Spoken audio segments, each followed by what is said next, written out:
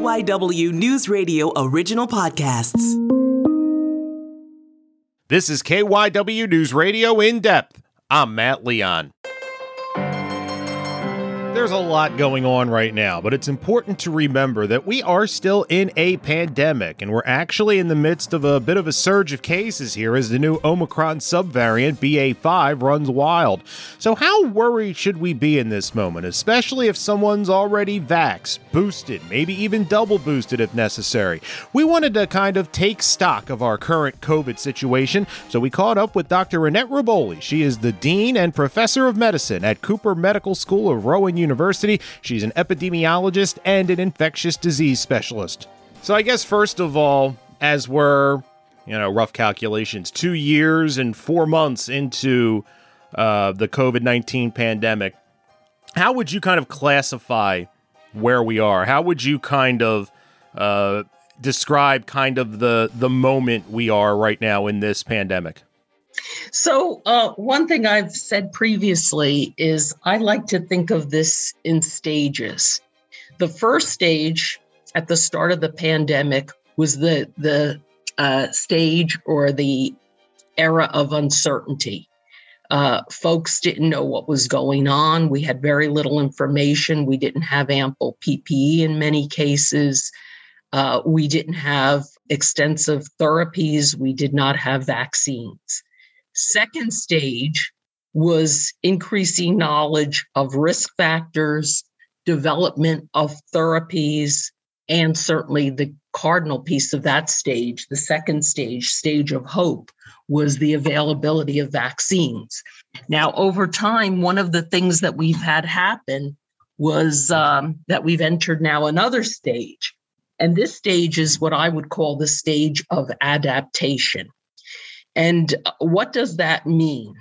So we have this coronavirus still circulating within our environment, and we've had variants appear and subvariants appear. But this is the stage where we make adaptations so that we can live with it, mitigate some of the bad effects of it. But we're still also in this stage in a learning curve. So more knowledge is coming out about risk factors. More knowledge is coming about things like long COVID. We still have a way to go.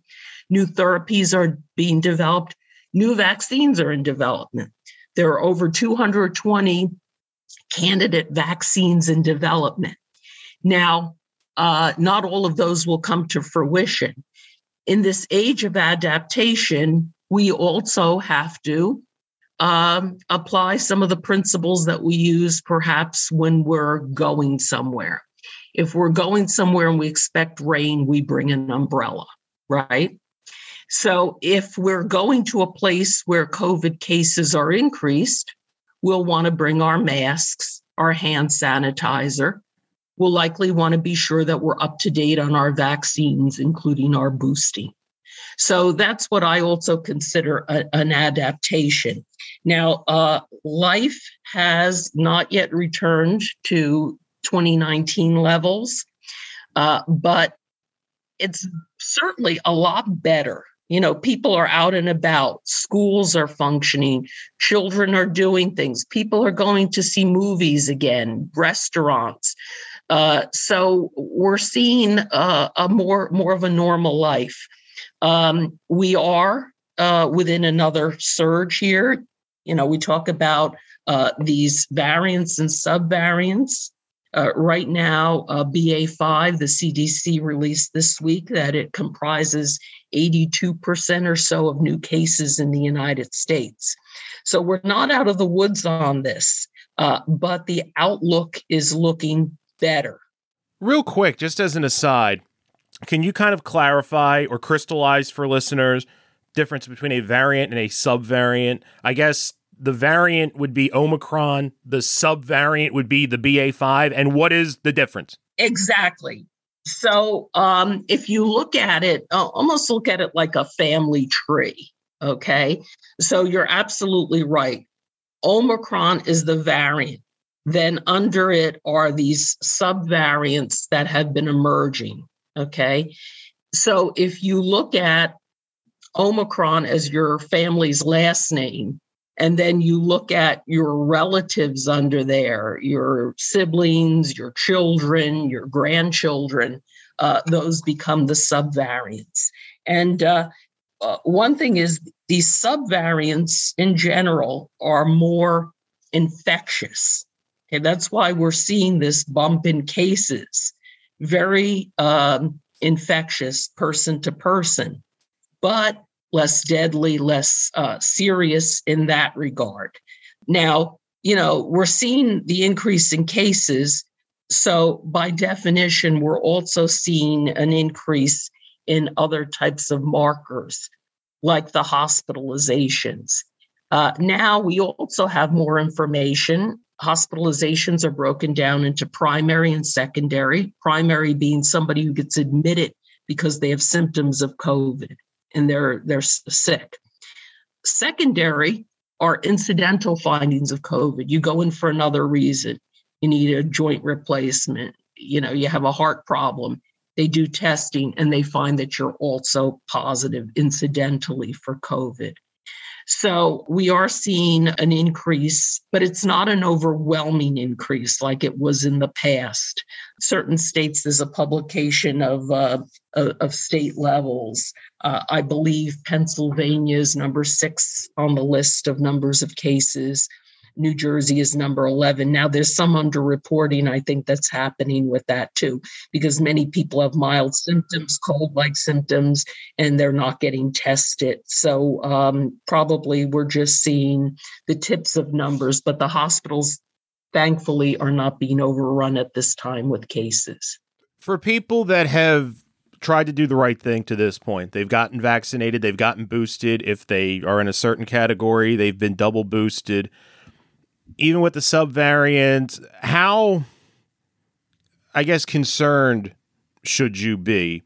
Can you kind of take a deep breath and, well, I don't want to indicate like everything's perfect, but there's always kind of health threats out there. If you've done all the things you're supposed to do vaccine-wise, are you kind of to the point where COVID is just kind of one of the things that's out there and it's at that level of risk that, well, you could catch the flu, you could catch a cold, and I'm not trying to equate them all, but as far as your risk level, are we there? So I think that we're pretty much there, but I think it also harkens back to folks also recalling the basics, okay? So if you've gotten your vaccines and your boosters, you also still need to have some element of prudence. And that will vary depending upon the risk group that you're in. So if you're in a very high risk group for bad outcomes, the vaccines will protect you by and large from bad outcomes. It will protect you from hospitalization, ICU requirements, and of course, death. Is it 100% protective? No. So I think we also should recall the measures that are tried and true: infection prevention, public health measures, hand hygiene, using masks as appropriate to the situation. If necessary, avoiding indoor crowds when you see cases going up in your community, if you're in a particular high-risk group or have someone in your household who is at high risk and you have responsibilities to them. It seems to me overall our society has we are still in a pandemic, but it's drug on for so long. And to be fair, it seems like every day there is something new to worry about on multiple different fronts. But is it dangerous that our society seems to have basically punted? Like, if you want to find COVID information now, you have to kind of work for it. Like, it used to be plastered on the corner on CNN. It was on the homepage of everywhere. Now you've got to know kind of the niche, for lack of a better term, websites to go to get kind of constant information. Is that dangerous, or is it really kind of impossible to stay at like threat level red forever and it just kind of wears you out? So right now, it's neither necessary nor is it desirable to stay at threat level red, okay?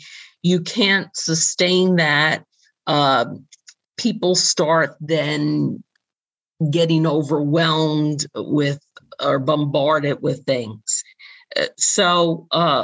But I think recognizing that, these variants and subvariants are out there. And we do have to have some element of vigilance about them, some element of personal responsibility in how we're living our lives. Lockdown? No. Okay, nothing like that. But, we're right now in a situation where there's a lot going on. Okay, you see it all the time. Certainly you're in this area with the news and media. So there are a lot of things going on, political issues, war, economy, inflation. And then you have some new and emerging threats too, monkeypox, for example, right? So I think it's part of our lives that these issues come in and out. And right now we are far better off than we were early in that first stage of the pandemic. We are far better off than we were, but we're not totally home free. We are not totally home free because we're still having deaths and suffering.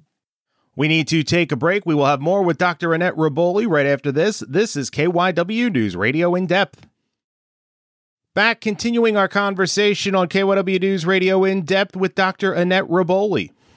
One of the things we were talking beforehand is, and I think you referenced it as kind of a wild card, is this idea of long COVID, where people can catch it, and at first maybe it doesn't seem like much, maybe it knocks you out for a couple days, but it either goes away and comes back, but it can debilitate you for months. And that is something we are still really trying to learn, kind of the why and the who and why it affects some people, right? Yes. So this is an area of investigation, research, and it needs to be. There's long been an entity described going back decades, post-viral syndromes, post-viral asthenia, and other things after folks have a viral infection and they don't feel quite well. They're tired. They might feel a little mentally fuzzy, not quite up to par. But this area with long COVID, and the estimates range, up to 20-30% of people may eventually have symptoms. And more recently, there was a publication that came out that talked about how broad the symptoms are. I think there were 60 some odd attributable symptoms, broken down probably into cognitive effects, respiratory effects, and then some other effects. And in the other effects are things like hair loss, erectile dysfunction, some other issues that are serious for people. So, this is an area of investigation, and we're learning more about this. The risk factors for it are still not totally defined. So, why do some people go on and have long COVID and others do not? In fact, there's even some controversy about some of the definitions. NIH has used a definition for some of the studies that have been done. And then there's another Delphi consensus definition, with the durations. So I think that this area is an area that bears further investigation. But, again, there's no need for folks to panic about it. We don't know who will go on to this, who won't. But that's another reason, I think, to take measures seriously. It's one thing to say, okay, I'm going to have a cold. I'll get over it in a few days. And that'll be the way it works for the vast majority of people. But those who are going on to long COVID are indeed suffering. And then there are other ramifications, ability to work, ability to be productive. So I think that this is an area that we're going to have to keep up the research and keep monitoring progress in this area. We talked about variants and subvariants. What is the level?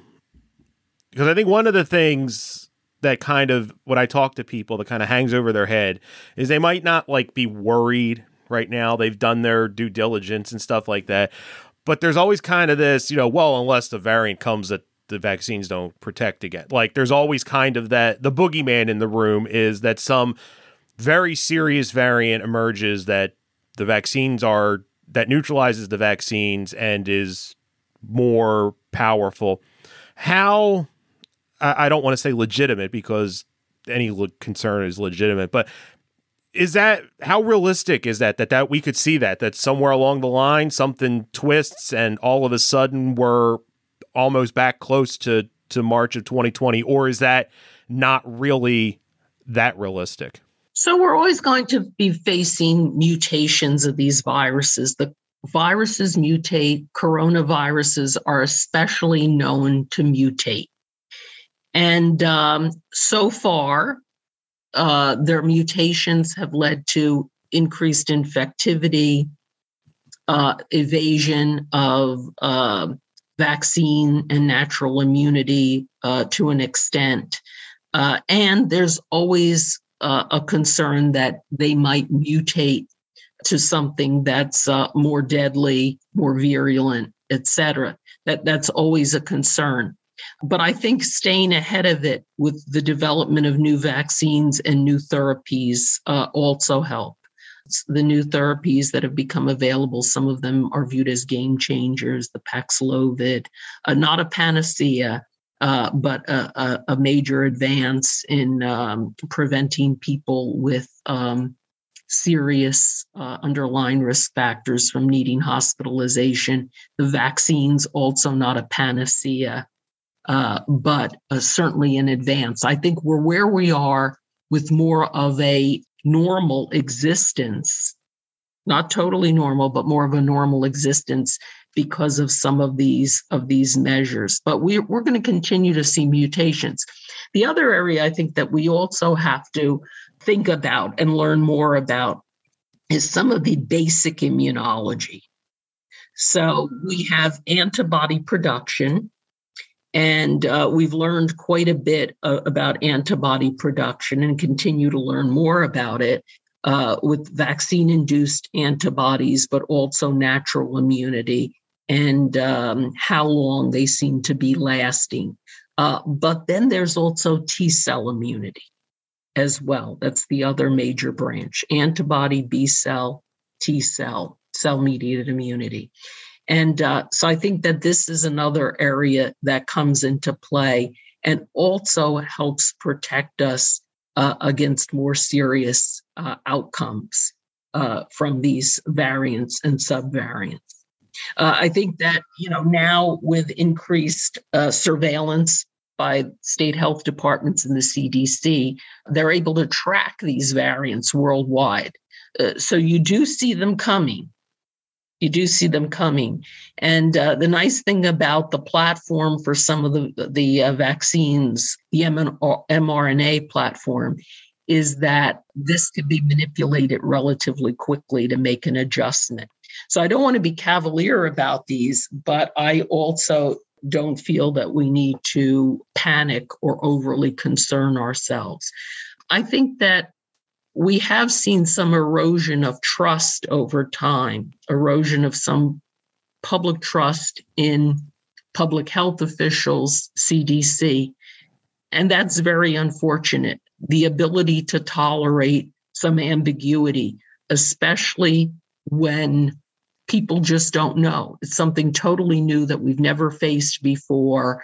What has been viewed sometimes for some as a once-in-a-lifetime event, but I firmly believe we're going to see more epidemics and pandemics over the years, mainly because we're global citizens and we have climate change and things like that converging on it. I also bemoan the fact that we, some of the measures that make sense get politicized. And I think that that's also very unfortunate because it disserves populations, it disserves the public when people make this so political. Why is wearing a mask political? Why is getting a vaccine political? So it should not be. These are medical decisions, public health decisions. So they should not be political decisions. And just to wrap it up, when it comes to taking precaution and taking care in this moment we're in, it kind of goes back to day one, right? Wash your hands, stay home if you're sick, like all the things that were burrowed into our head when this all started. All the things all the things that our mothers told us: wash your hands, cover your cough, stay home if you're sick. You're absolutely right. Common sense measures. So between the advances, the medical advances and advances in therapies and vaccines, we also have to think back to the common sense measures. That's it for this episode of KYW News Radio In Depth. You can listen to the podcast free anytime on the Odyssey app, and you can find it wherever you listen to your favorite shows. I'm Matt Leon, and we'll have another episode out soon.